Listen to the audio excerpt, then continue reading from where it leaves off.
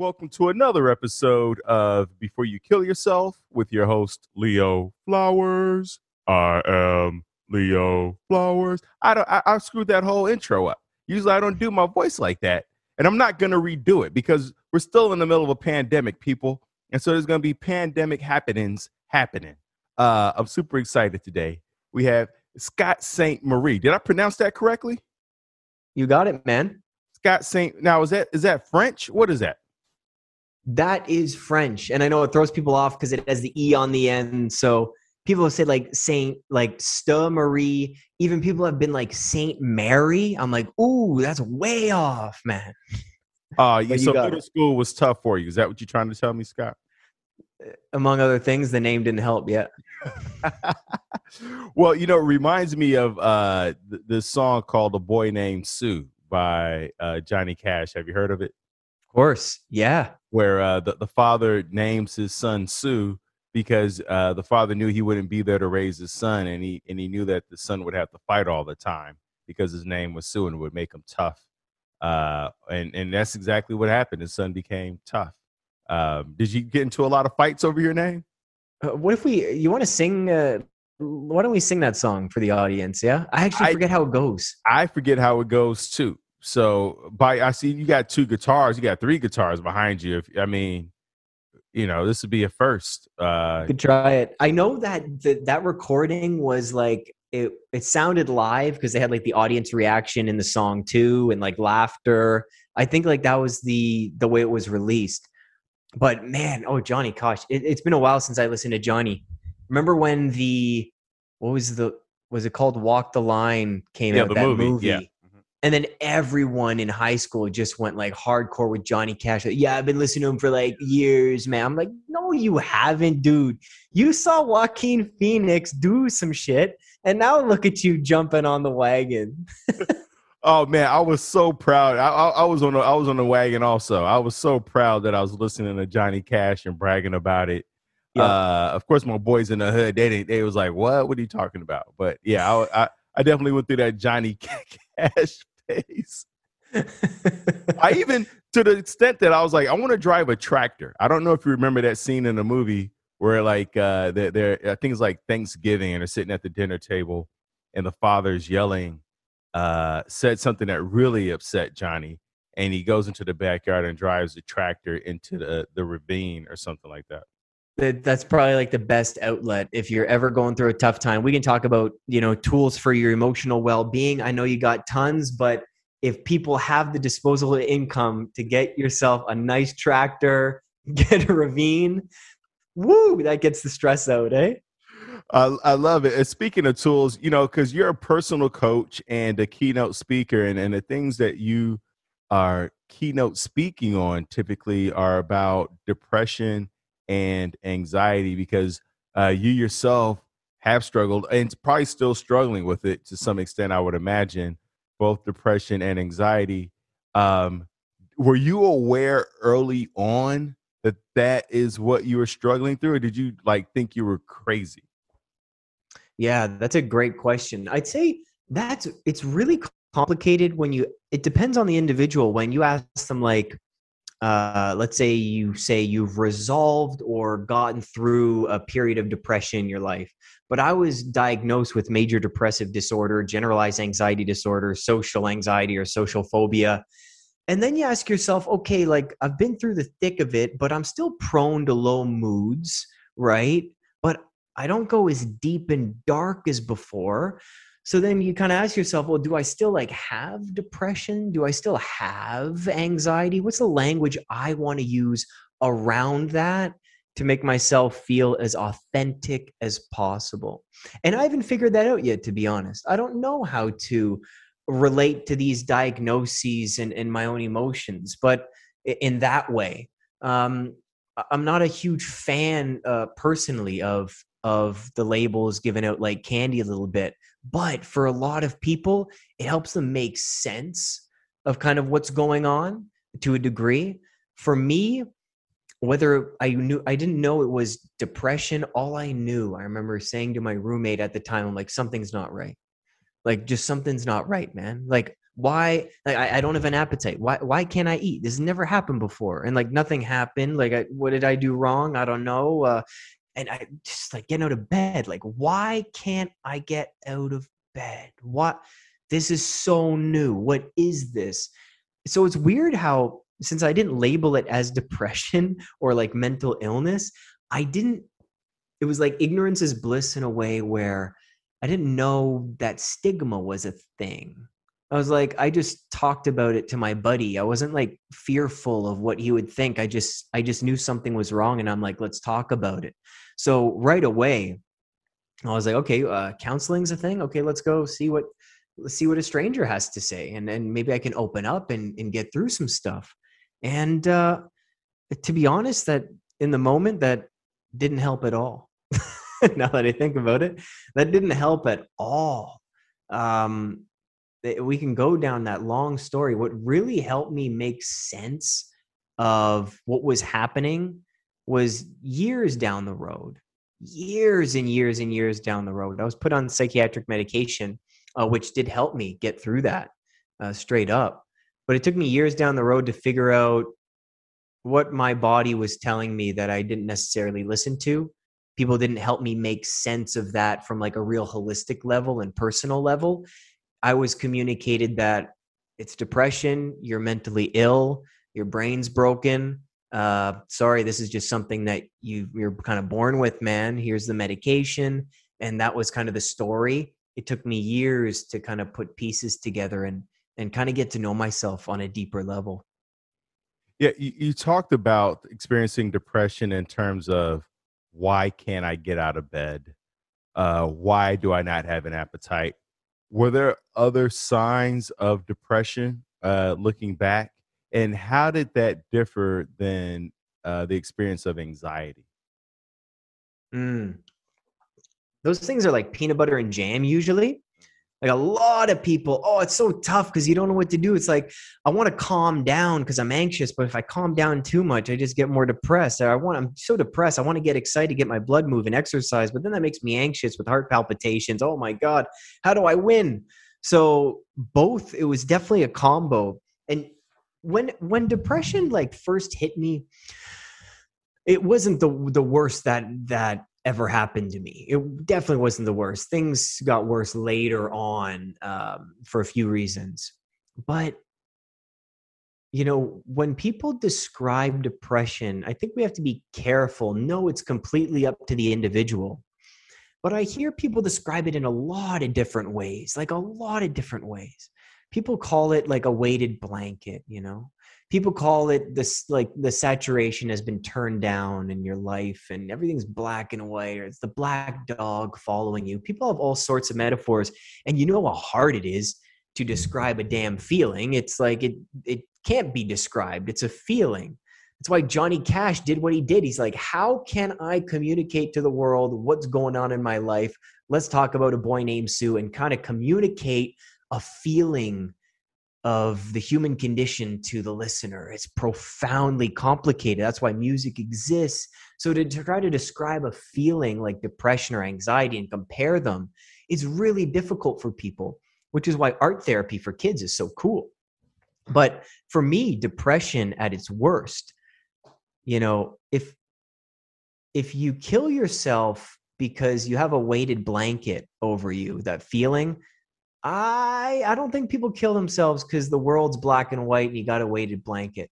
For me, depression is the feeling that you wake up in the morning and you first realize that your whole family's dead.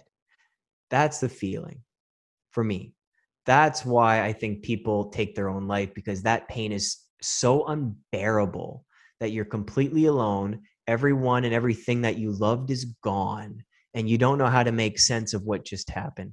And it's like waking up every single morning, getting that same phone call from someone saying, "Hey, Scott, hi, good morning. Hi, everyone you know and love is dead. Okay, have a good day. Bye." And then you do go through the day with that sense of grieving. You wake up the next day, same phone call. Go through that day, the sense of grieving and loss and despair and hopelessness, pointlessness of living. And you go to bed and you dread waking up the next day because you know that phone call is coming. That's how I describe depression to people. So the conversation around deep depression can maybe change. Maybe it could add some more community and extreme compassion and non-judgment and empathy to those really fighting to just exist. Because man, is existence, just existing alone in that state is so heavy, is so absolutely terrifying, that I'm amazed when I meet people and they tell me their experiences. I'm like, and you went to work like that, and you had that conversation with a colleague, and you made sales that day, bro. Holy jeez, you are my hero. That is unbelievable strength. There's warriors out there, and all they want is the pain to go away. And yet there's something within people that I try to think of myself like, why didn't I kill myself? Like, seriously, like, why? What is it within people that little shred of hope, that shred of possibility, that little light of a possible future that still exists? I don't know, but it's amazing what people go through, and they transcend some part of human suffering that is depression, that is anxiety. It amazes me to the core, man. And I guess that's why I do what I do, from my lived experience, knowing that feeling. And then as a personal coach, I never thought I'd call myself that, but all I really say to people is like, I'll walk with you.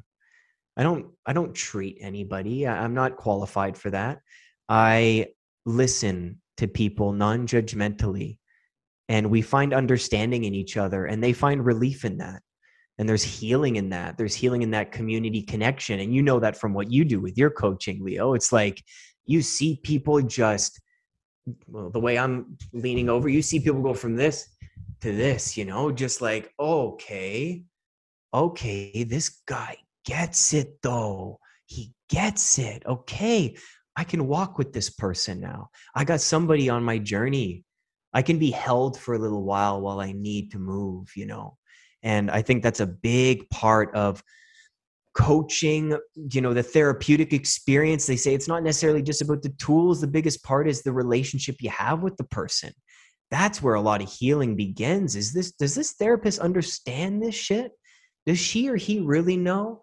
And that's the great part about adding meaning to my suffering at this point in my life. I've had the opportunity to help others through what I've gone through. I guess that's a big part of how I got through it. It's like, okay, let's imagine a future where I can help others alleviate some sort of pain if I get through it. You have siblings? 4 of them. Wow. And where do you fall in that, in out of the 4? Yeah, so it's 3 older brothers and then a younger sister. So I'm the youngest of the brothers. Wow. So that could go one of 2 ways, right? Where you're the youngest, so you're getting picked on, or the youngest and you're being coddled. Was it, which one was it, or was it, am I completely off on both? No, like there's a bunch of in-betweens in that spectrum. And I'd be totally honest with you, if my family was ever dysfunctional, if we bullied each other or picked on each other, but man, we all got along. No one coddled anybody. We were all there for each other. When I first was dealing with depression, I talked to all my brothers. My sister was there for me. My parents were completely accepting and open to helping me. It was a utopian family and upbringing, which when at the first experience of reality going sour and real pain coming in, you're like, oh, well, this is all new. Sometimes a child's upbringing can be too good, where you're not faced with the terrors and horrors of the world, and it's been so safe, which is great. But when real challenge hits, when real emotions hit, when real suffering hits, it's a very new experience. And that's why I love working with children and doing the talks I do to schools, because we talk about some tools and we talk about, what you see on social media, man. Welcome to like 0.01% of life. Let's talk about some hard stuff for a bit. Let's have some fun, but let's talk about some difficult stuff that you're probably going to encounter in your life. And let's make sure you're like ready and resilient and prepared. So in that family dynamic, I think I fit in beautifully, and we're all super close. My family, we all live, my brother lives in Vancouver, but my other ones and my sister live in Toronto with me. And we're always open to sharing the difficult and tough times with one another. So, did you feel safe enough to immediately share the depression, the anxiety, and what other mental suffering that you were experiencing with your parents? Or was there a bit of shame or, hiding with that? There was, there was no, oh my gosh, of course there was shame, but more confusion. So it's hard to make sense of depression when there wasn't a significant experience that led to it in rather a short time frame. Right? So like, that's what I kept asking. Like, what happened? What did I do wrong? What was going on? Why this signal from my body to completely shut down? Like, what happened? And so that is where I think the shame came from. And that's where a lot of shame comes from with mental illness. Because think about it. So there's a campaign in Canada called Mental Health is Health. And I'm like, okay, fair enough. We're trying to get the awareness out, make it simple for people. And when people talk about mental illness, they're like, it should be treated just like physical illness. You got a broken arm, you go to the doctor. You feel down, you feel depressed, go see someone, go talk to someone. And I'm like, yes, but it's so much more complicated than that. It's so much more complicated. You go to a doctor in the US, Canada, the UK, and Australia with a broken arm, pretty solid experience. Put on the cast, 6 weeks, you're good to go. Same treatment. Doesn't really matter if you got some schmuck doctor or some really experienced one. Treatment's kind of the same, right? One treats you like an asshole, they'll still put the cast on. Other one's really nice and empathetic, they'll still put the cast on. Now, when we talk about mental illness and going through a difficult time, you're first of all dealing with someone so vulnerable that like you need to hold someone so gently as they come into a therapist's office, into a doctor's office, into Emerge. And it differs so much from hospital to hospital, from therapist to therapist. Yes, to anyone, they've had terrible doctors treat them and then amazing doctors treat them. Great therapists, terrible therapists, right? So when we think of these campaigns that go on with like mental health is health and trying to settle some confusion, especially within me at the time when I was going through a difficult time, you go to a bunch of different doctors for your mental health and emotional well-being, you're going to get a different answer from all of them. That's what's confusing for people. So they want to get help. They want to eliminate the pain. There's so many options for them, which makes them a little more confused. You go to a psychiatrist. Okay, well, it's a chemical imbalance. Your brain's unbalanced. Let me give you some Prozac, some citalopram, some Lexapro. Okay. I'll go to a psychologist. Oh, gee, that's $250 an hour in Canada. It's only covered for 6 sessions under benefits plans. I have no benefits, but I'm going to fork out the cash. Okay, but that means maybe it's all CBT and I'm going to go back to my childhood. That's why I'm depressed, because I had a rough childhood. Okay. So we got psychiatrist meds, but psychologist, it's about my childhood. Oh, I'm going to go to a naturopathic doctor. Oh, it's because my magnesium levels are too low. Oh, it's because I need some 5-HTP. Oh, it's because I need some B12s. My thyroid's all out of whack. Oh, it's a leaky gut issue. So depending who you go to, you have a different problem to solve. So it's really, mental health is health. Yes, absolutely. I think that's a stigma part when we talk about this. But I just feel for people because I went through the same thing. I feel for people because in a state of vulnerability where you really need understanding and help and someone to settle the confusion for you, we're in a culture now where it's you can't blame it because it's so complicated. Depression, let's say, is different for everybody. Maybe it is the childhood thing. Maybe it is the nutritional imbalances. Maybe you do need some medication, but it's just which way to go is very confusing. And for me, I was like, which way do I go? I don't know enough. So you have to put your trust into another human being, your full trust. And that's difficult to do in a state of depression. So you just go with it and you hope for the best, right? So where did you start? I know that you said you were able to talk to your parents, and but was there another step before you talked to your parents? Yeah. So the step one was to talk to some friends. And I had a roommate at the time and a few people on my university floor. They were so understanding and helpful. So we got a counseling appointment. Went to the counselor and listened, and he's like, there's a great website called stoppingthoughts.com. I'd really recommend you to go there. All right. See you, Scott. I'm like, oh shit. That was it. All right. That's free therapy on campus for you. So that wasn't useful. And that was like my first experience talking to someone who's quote unquote trained and has a degree in this field, which goes to show you like a lot of people dealing with these issues. Like the big part is understanding and trust. And that's huge. So in that instance, I'm just like, oh my gosh. So if this is what therapy is, what's the big deal here? This doesn't seem like all it could be or all it's advertised to be. Shoot. So that was step 2. Step 3 was talk to my parents. Then step 4, I saw a psychiatrist, and all well-intentioned. People, there's not one doctor out there, one therapist who gets into it thinking that I don't want to do a good job and help people. Never come, like, who's going to do that? They all are so well-intentioned. But unfortunately, this one, like, again, at the time I was so vulnerable, I wanted relief, but he barely asked me questions as to why. He barely dug in just a little bit, like just enough, just gently. He never, I just did a talk today with university students, and they're like, if you could talk to yourself back then, Scott, what would you want? What would you have wanted someone to tell you?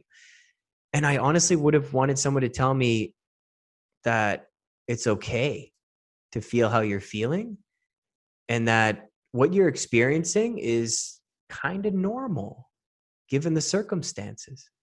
Whoa, that would have made me like calm down. That would have made me chill out a bit and accept my emotions for what they are, not trying to fix, not trying to run away. So the psychiatrist put me on medication right away. And it was a 12-year journey with that medication. So one doctor can, and I work with people who want to get off medication or all kinds of different stories. One doctor can change the course of a life with one prescription. And are you still taking meds now? No. And that's been my latest journey of a lifetime. So what was your process in weaning yourself off drugs or off medication? So there was basically a nutritional protocol for the year before. So no sugar, no dairy, no gluten, and no caffeine. So that was a huge part for the year upcoming before I got off medication, although there was beautiful cheat days. And long story short, I didn't wean off as long as I was supposed to. But the withdrawal happened, but it wasn't as bad as I thought. Like I definitely, oh man, there was sleepless nights, there was akathisia, there was nerve pain, there was all of that. But I did a really great job with a neuroscientist friend of mine, shout out to Matt Janes, and we did some great supplementing. My exercise was on point. Sleep was great. I was in a healthy relationship, and things were going well. Unfortunately, they were going so unbelievably well that I burnt out. after being on YouTube for 8 years and also holding full-time jobs and also coaching and also doing all that. And then I came out with this online course for people dealing with anxiety. And I did so much work within a period during COVID, and it all just on top of me completely. Real, like, clinical burnout mixed with SSRI withdrawal, which the effects can take 2-3 years to subside when you're on a high dose like I was. So there's a lot of nerve pain that I experienced over the last year. There was a lot of muscle aches, pains, headaches. That's one piece of it.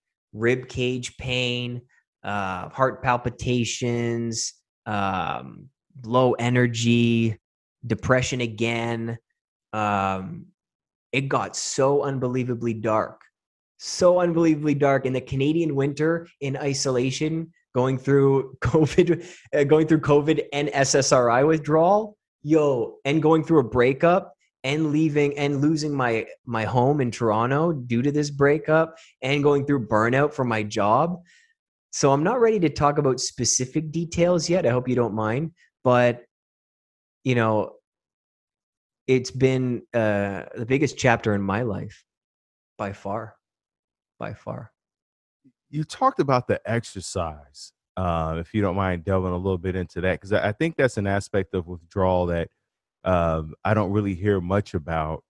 And I think also what's interesting is I didn't realize it takes, a few years to wean, for the withdrawal symptoms to subside from the SSRIs.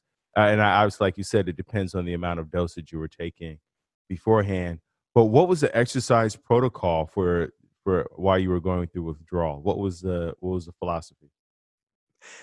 So withdrawal, completely different for everybody, completely different, man. Like, some you're good after 3 weeks, and it's done, it's over.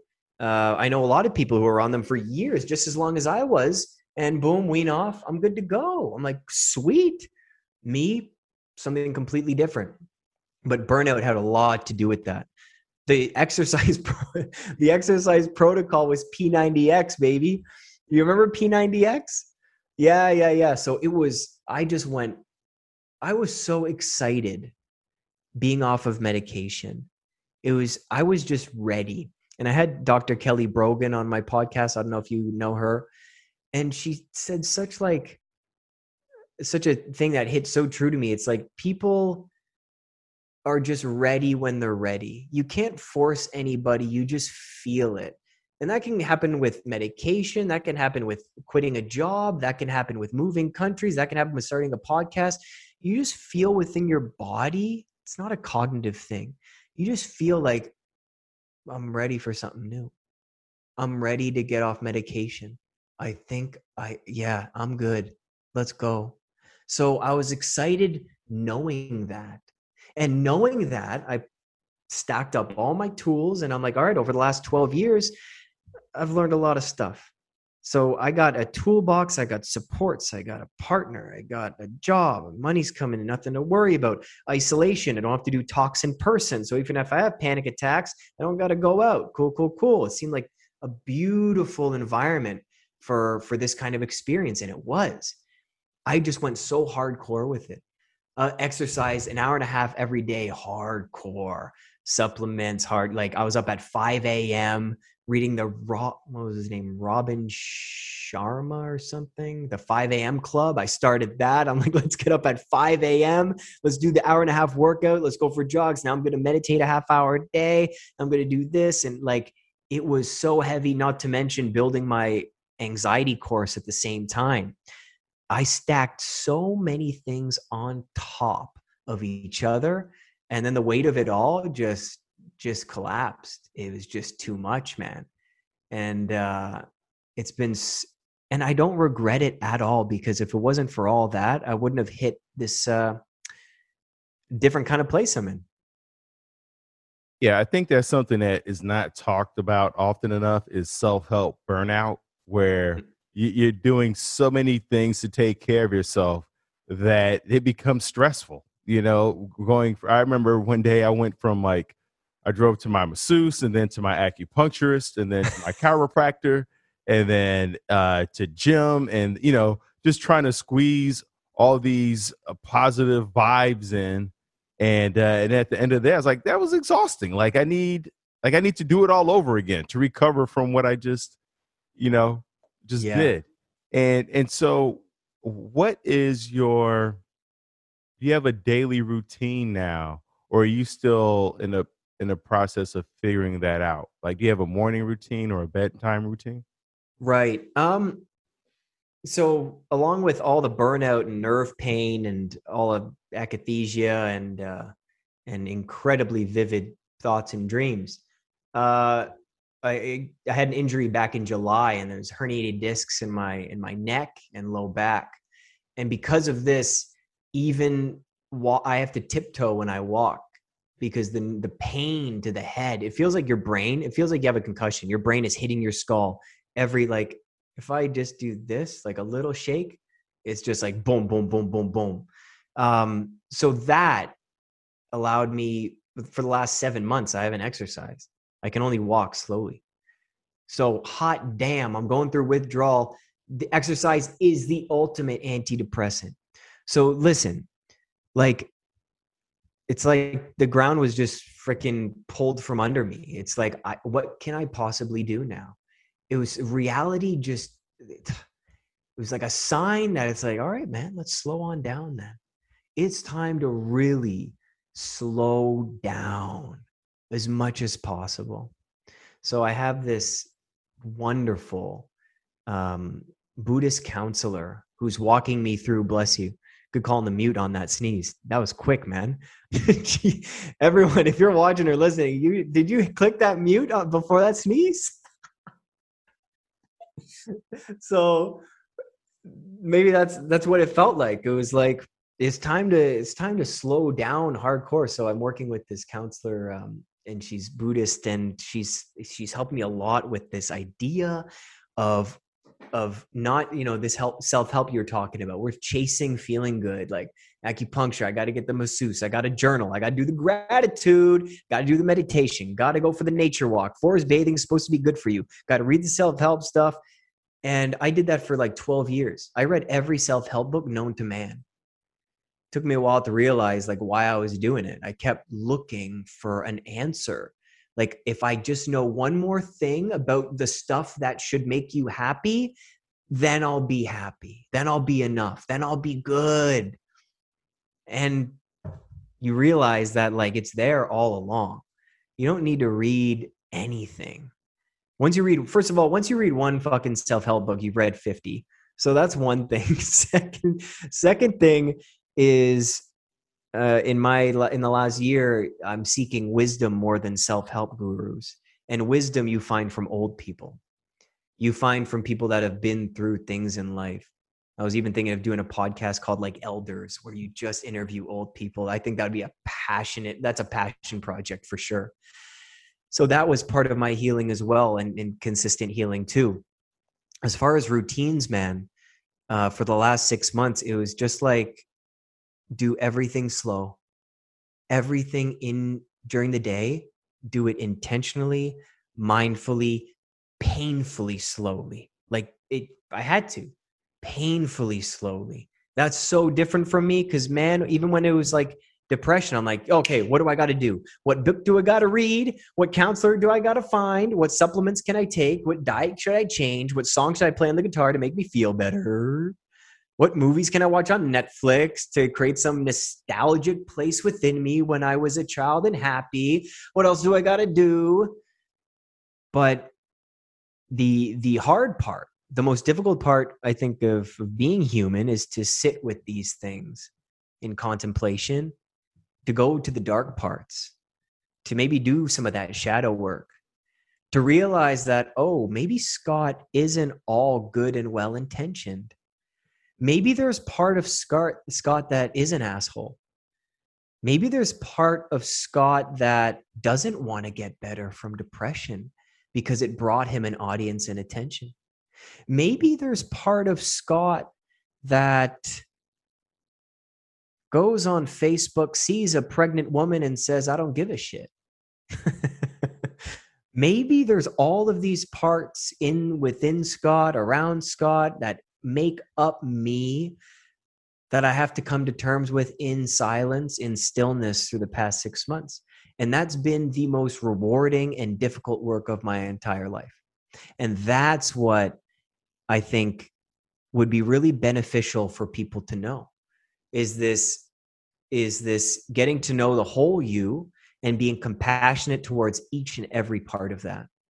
But we consistently want to change who we are. We want to chase different things. We want to self-improve to a fault. And I'm so guilty of that. And I lost myself in that process. So you read all this stuff of people telling you what to do, who you are, how to achieve X, how to maintain X, how to achieve Y. And I think a lot of people, and me included, we lose ourselves in the process. It's like, how can we get back to who we are? And for me, I'm doing that by doing things very, very slowly. I love that last statement. How do we get back to who we are? I find that it comes up when I journal, getting back to my needs, to my wants, to the simplicity of things. You know, a lot of times I find myself reaching for things externally, and then I realize, oh, I just needed a nap, or I just needed to sit with myself for just a few moments. You know, I Yeah. didn't need the food or the snacks or to call anybody or to go do a thing. I just had to sit down and just let things settle down and Dude. then move from there. Oh, sorry. I didn't mean to cut you off. I have a question for you. Like, Please go ahead. when do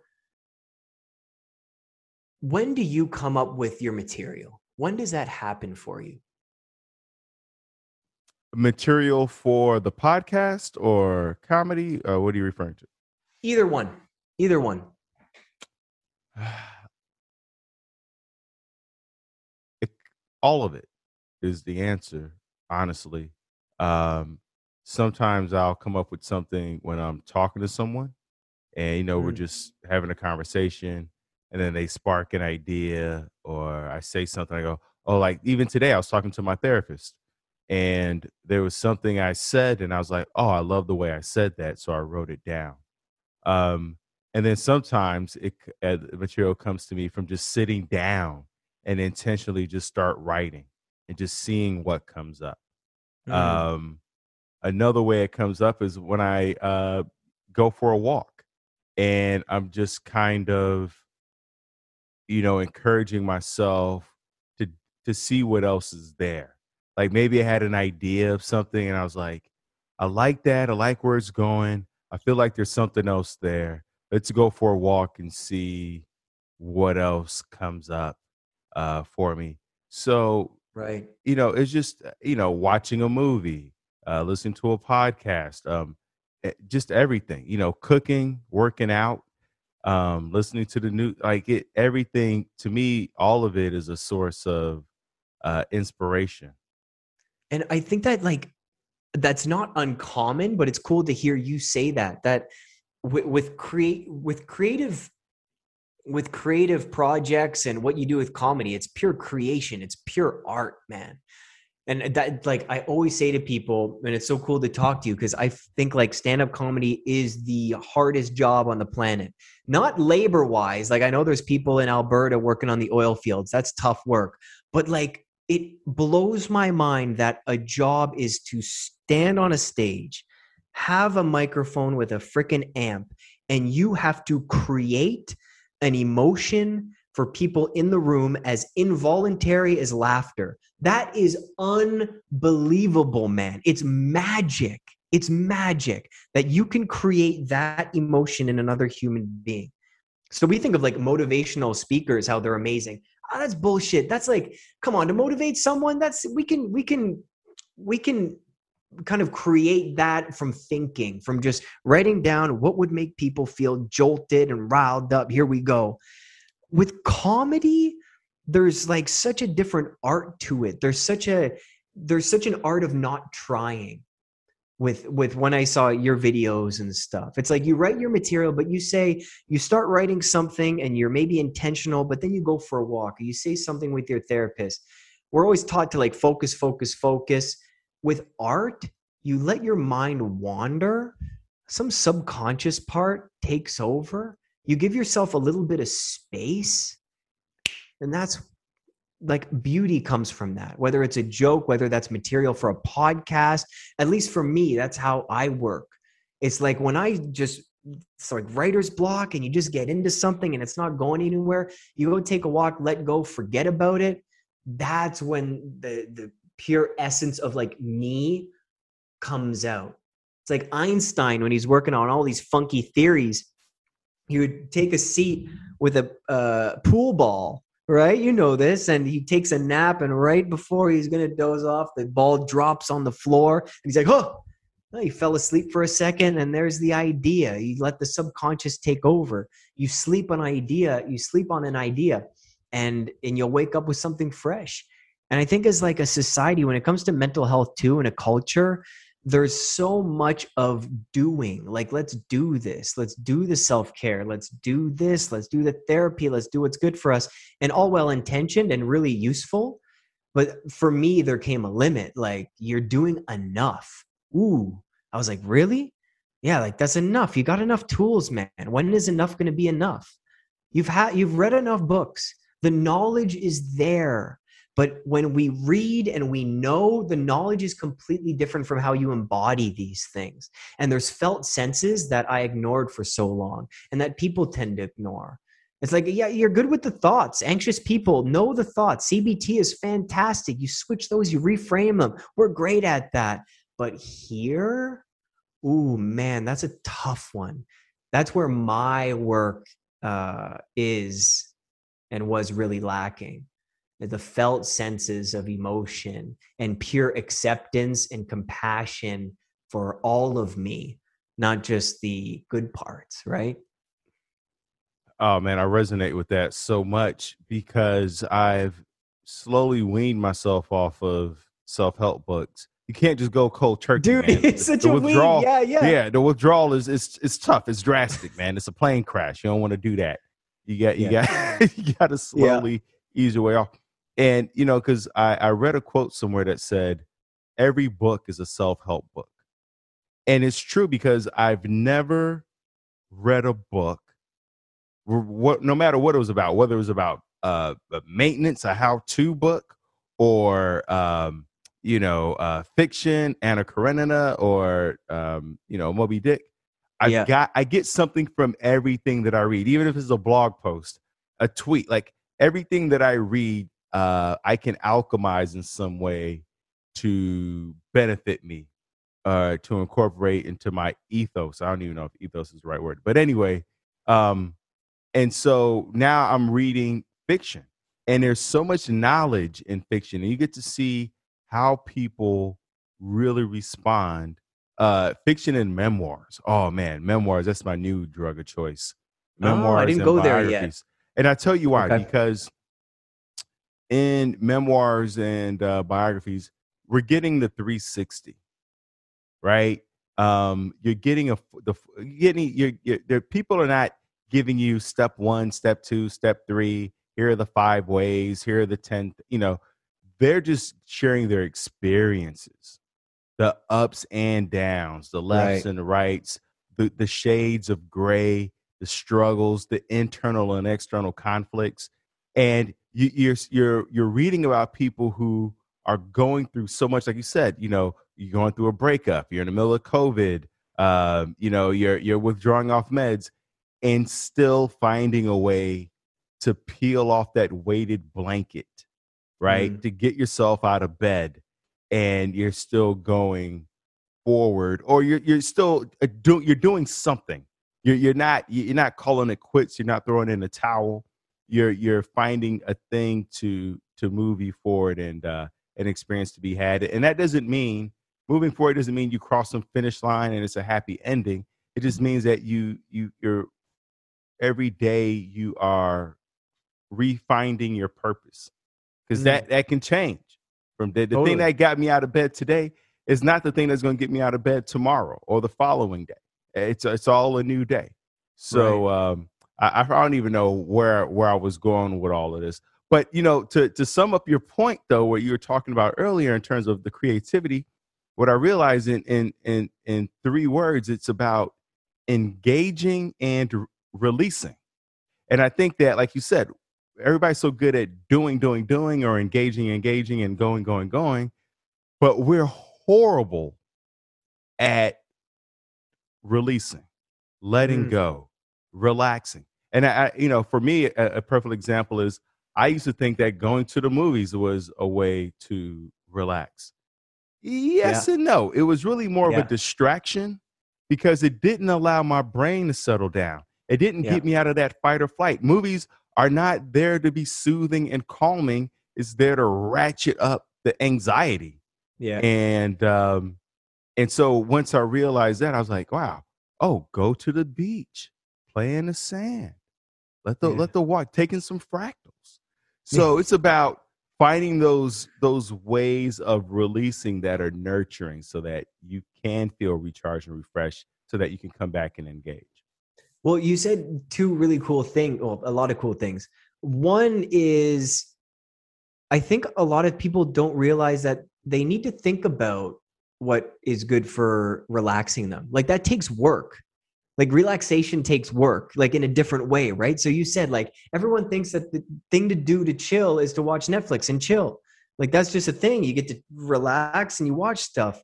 But if you really think about it as you did mindfully, it's like, okay, you know what? Like I don't feel any calmer after the movie. This I thought this is a cultural thing. This is what we do to relax. This is what people do, but it's not working for me. Out of any behavior change needs to come pure self-awareness and compassion. And by you saying that, it's like, boom, there's some self-awareness right there. Like a lot of people think they're self-aware until you ask them some questions and they're like, oh, shoot, didn't know I was doing that to myself. All right, let's go back to square one, to the lab. So I think a lot of people underestimate that you need to do some work to figure out what relaxes you. And the other thing that I want to mention is you talked about every book is a self-help book, which is so cool that you're reading fiction. I'm doing the exact same thing, man. I quit self-help books in after the 5 a.m. club. Again, once you read one, you read them all. But the memoir comparison is really cool because think about the coaching you do. Think about your work. Think about my work. Like you just said, you had an appointment with your therapist. I just said, life's not the best right now for me. I'm going through some withdrawal shit. I got stuff going on, man. Okay. So with those two realities here, the audacity and pretentiousness for us to coach other people, interesting. But here's what makes it so fresh because it's so human. If you look at the self-help books and things like that, for my personal perspective, there's a lack of authenticity. I don't see the person writing the book that much. I see the facts, I see the knowledge, and I see the person who has figured out life. They have it all figured out, man. So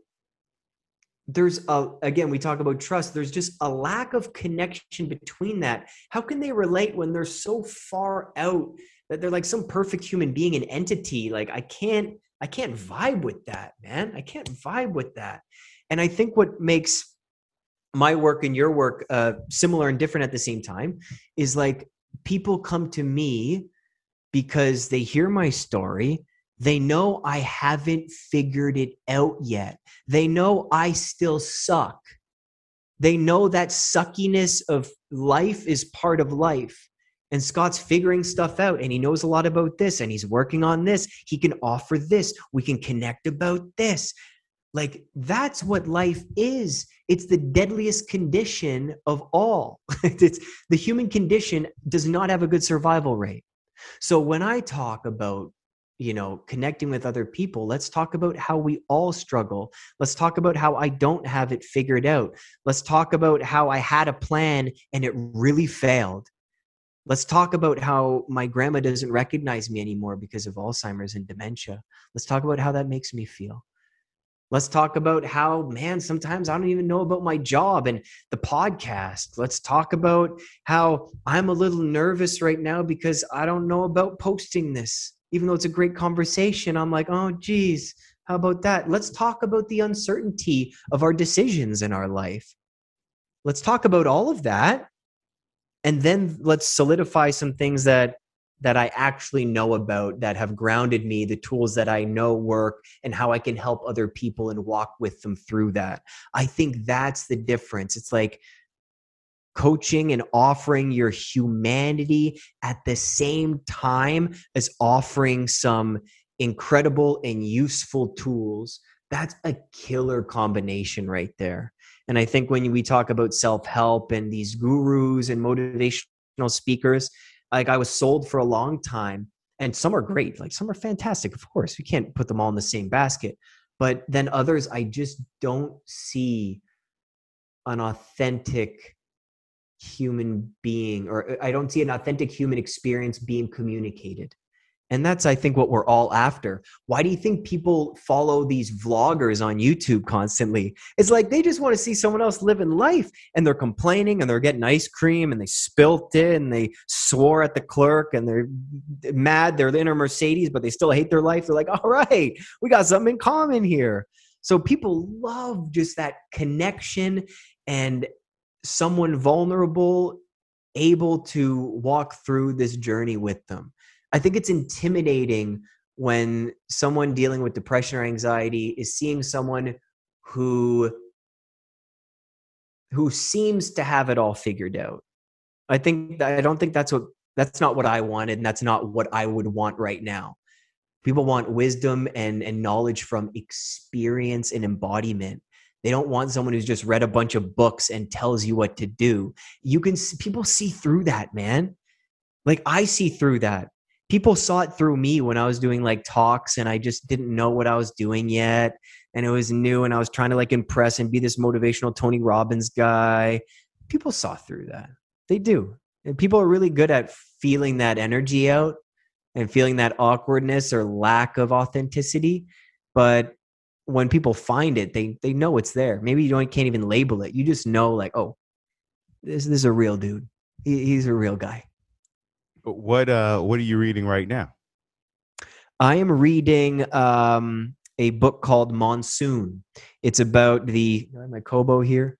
No, it's about the East Indian Trading Company back in like the 1400s. Man, we got pirates, we got thieves, we got unprotected sex, we got all sorts of stuff in this book. It's so good, but I'm such a slow reader. Nonfiction, you just boom, boom, boom, boom. Fiction, I'm like, I'll space out and I got to go back. It's like, okay, what happened? Like, oh, that's a new character. Oh my God. How did I miss that? So that's what I'm reading. What about you? I'm reading Anna Karenina in the physical form, and then I'm listening to Shantaram. I don't know if you've heard of it. Shantaram? No, what's that about? It's a 42-hour audio book, and it's about that's the Bible. Yeah, it's a guy who's a fugitive. He just escaped prison on robbery. I'm not giving anything away, and he escaped prison, and now he's hanging out in India. And I'm only like 7 hours in, but it's fascinating because, and I recommend the audio version because the narrator does all the accents. He is incredible. That's awesome. And you know, we were talking about slowing down. I usually listen to books at 2x. 1.5. It drives my girlfriend crazy. She's like, I don't understand how, because sometimes we'll be in a car and I'll put the podcast on at 2x. This book, I'm playing it at the regular speed. Like, I'm savoring every sentence, every moment, I feel like I'm in India when I'm listening to this. It's a powerful book, and it's one that, like, for people who backpack through India, it was like a highly recommended book to read. I don't even know how many pages 42 hours translates into, but wow. How does it feel when you're going from, you said you're weaning off, but like, so you're on the slowing down little phase 2 now. Listen to the book at 1. whatever they say one times with regular speed. Like, is there things, are there things going through your mind like kind of like, let's go, let's get this going, or is there some resistance towards it, or you want to kind of rush somewhere else, or are you kind of feeling like this is what it is, I'm doing it? How do you feel now? It's always going to be both, and it's going to flop. 80-20, where they're usually. So with the fiction, I realize it best serves me at night. That's when I need my Anna Karenina. Yeah. It's soothing. It's company. It's there's something comforting about it.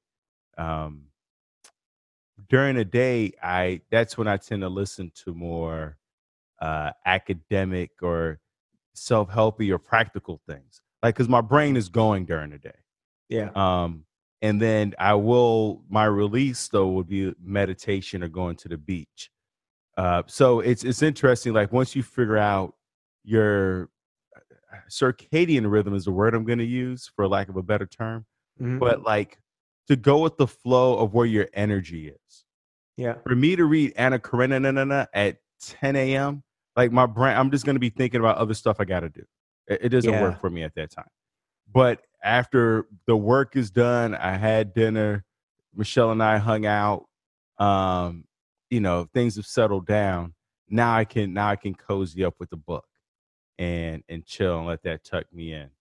That's a Versus, big part. Like, for me, I never use the word energy in my entire, like, within the last, well, I'm 31, so 30 years, never using it. The last like year, ooh, I'm really understanding this part within me that you really need to be mindful of and pay attention to. Like, come on, man. Like, the world functions with this and these. This is the world, right? You know what I mean? Like, and so many jobs are like that, and we value almost narcissism over anything else in our culture today. It's like, what can you do for yourself, by yourself, on your own, for you? And we get rewarded for that. We get rewarded if we can be productive on our own, work from home, create something, entrepreneurship.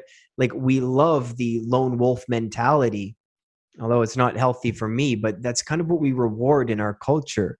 And to be mindful of how that energy works, if that's good for you, like people working from home in Canada, in the US for like over the last year, we were all psyched about it. We're like, woo, pajamas, you get to type and you just on Zoom, who cares? And there's so many videos of people like bringing their laptops in the bathroom by accident. Like, oh my God, it's so good.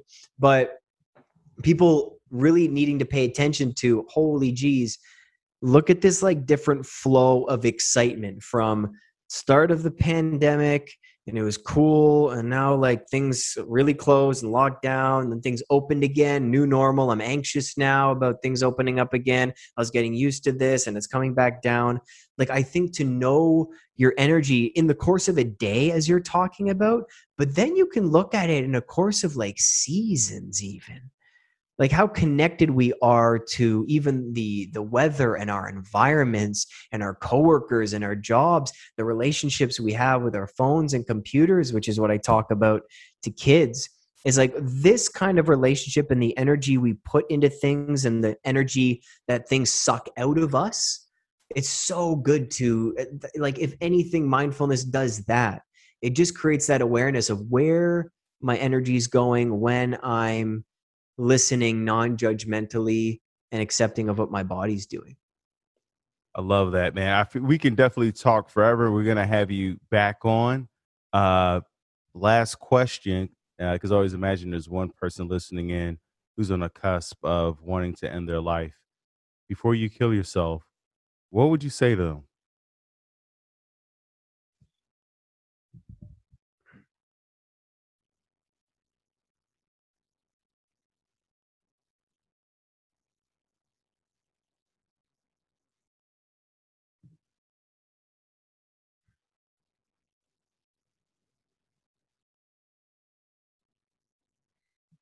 I'd first offer to listen and just say, talk to me, brother or sister. Like, I'm here, whatever you want to say. I don't care what comes out of your mouth. I don't care what you say.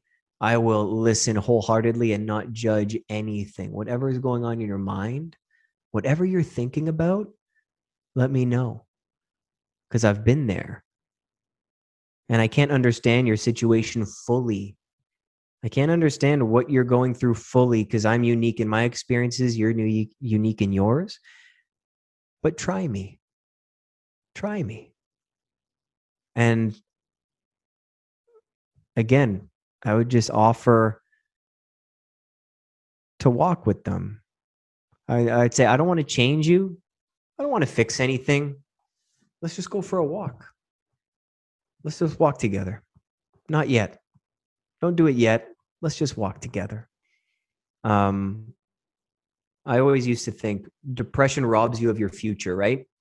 Your future is gone. Your future is black. It's the blackness of future. That's what I said in my TED talk. And people don't see a future. You see your future as your present, which is depression. So why would you continue to live if everything in your future is going to be black? And people can't believe that if I would tell them it won't last forever, you'll be happy again. You can't believe it. You can't believe when people say that. But you don't have to believe it.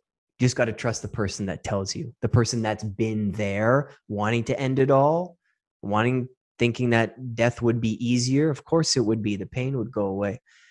You can't believe what you think. You can't believe what anybody says that it'll go away. No. Just trust me. It's going to be okay. Just trust me. Just trust me. It's going to be okay. And I know I said that was the last question, but I have one more question. Yeah. What are you looking forward to, Scott? Oh, man. I'm looking forward to traveling in some warm and humid weather once the world or Canada allows us to leave and come back. So I'm really looking forward to, I'm still not fully working at the moment. I'm still at 40%. The nerves can't take too much. Like, just this podcast is pretty exhausting in a very good way. I'm going to sleep like a baby, but it's a lot. So I'm not going to go back to work fully, and I'd like to work remote in different countries, travel, see the world, meet people. I'm really looking forward to that. As you get off medication, in my experience, I explain it as I'm seeing the world again for the first time. It's unbelievable. Like, the sensitivity, the beauty of a freaking leaf outside my tree is enough to just blow my mind in the most beautiful way possible. So I want to see the world through this new lens. And that's what I'm really looking forward to. And I'm scared and fearful and excited all at the same time. I love it. Thank you so much, Scott St. Marie. Not Mary, not Mary, Scott St. Marie. Thank you so much, listeners, for tuning in. Remember, this podcast is not a substitute for you seeking help. For you calling 1-800-SUICIDE or 1-800-273-TALK or the other international phone numbers that are listed for the suicide hotlines in all of the show notes. If you're in Canada, Sri Lanka, Bali, wherever you are, there is an international phone number listed for you. You can talk, you can chat, you can text. There are online groups, there are safety plans, there are groups that'll help you pay for your mental health needs. So the only thing you got to do is make the first step, baby. Just make that first step. Call me, call Scott. We'll walk with you. We'll walk with you to pick up that phone. When you're down in the dumps, that phone feels like it's 5,000 pounds. I understand. So, but you got to make that first step. Whether it's calling me, calling Scott, calling somebody, and then Scott's information will be linked in the show notes. Also, if you want to reach out to him, let's get to tomorrow together. Thank you so much, Scott. Thank you.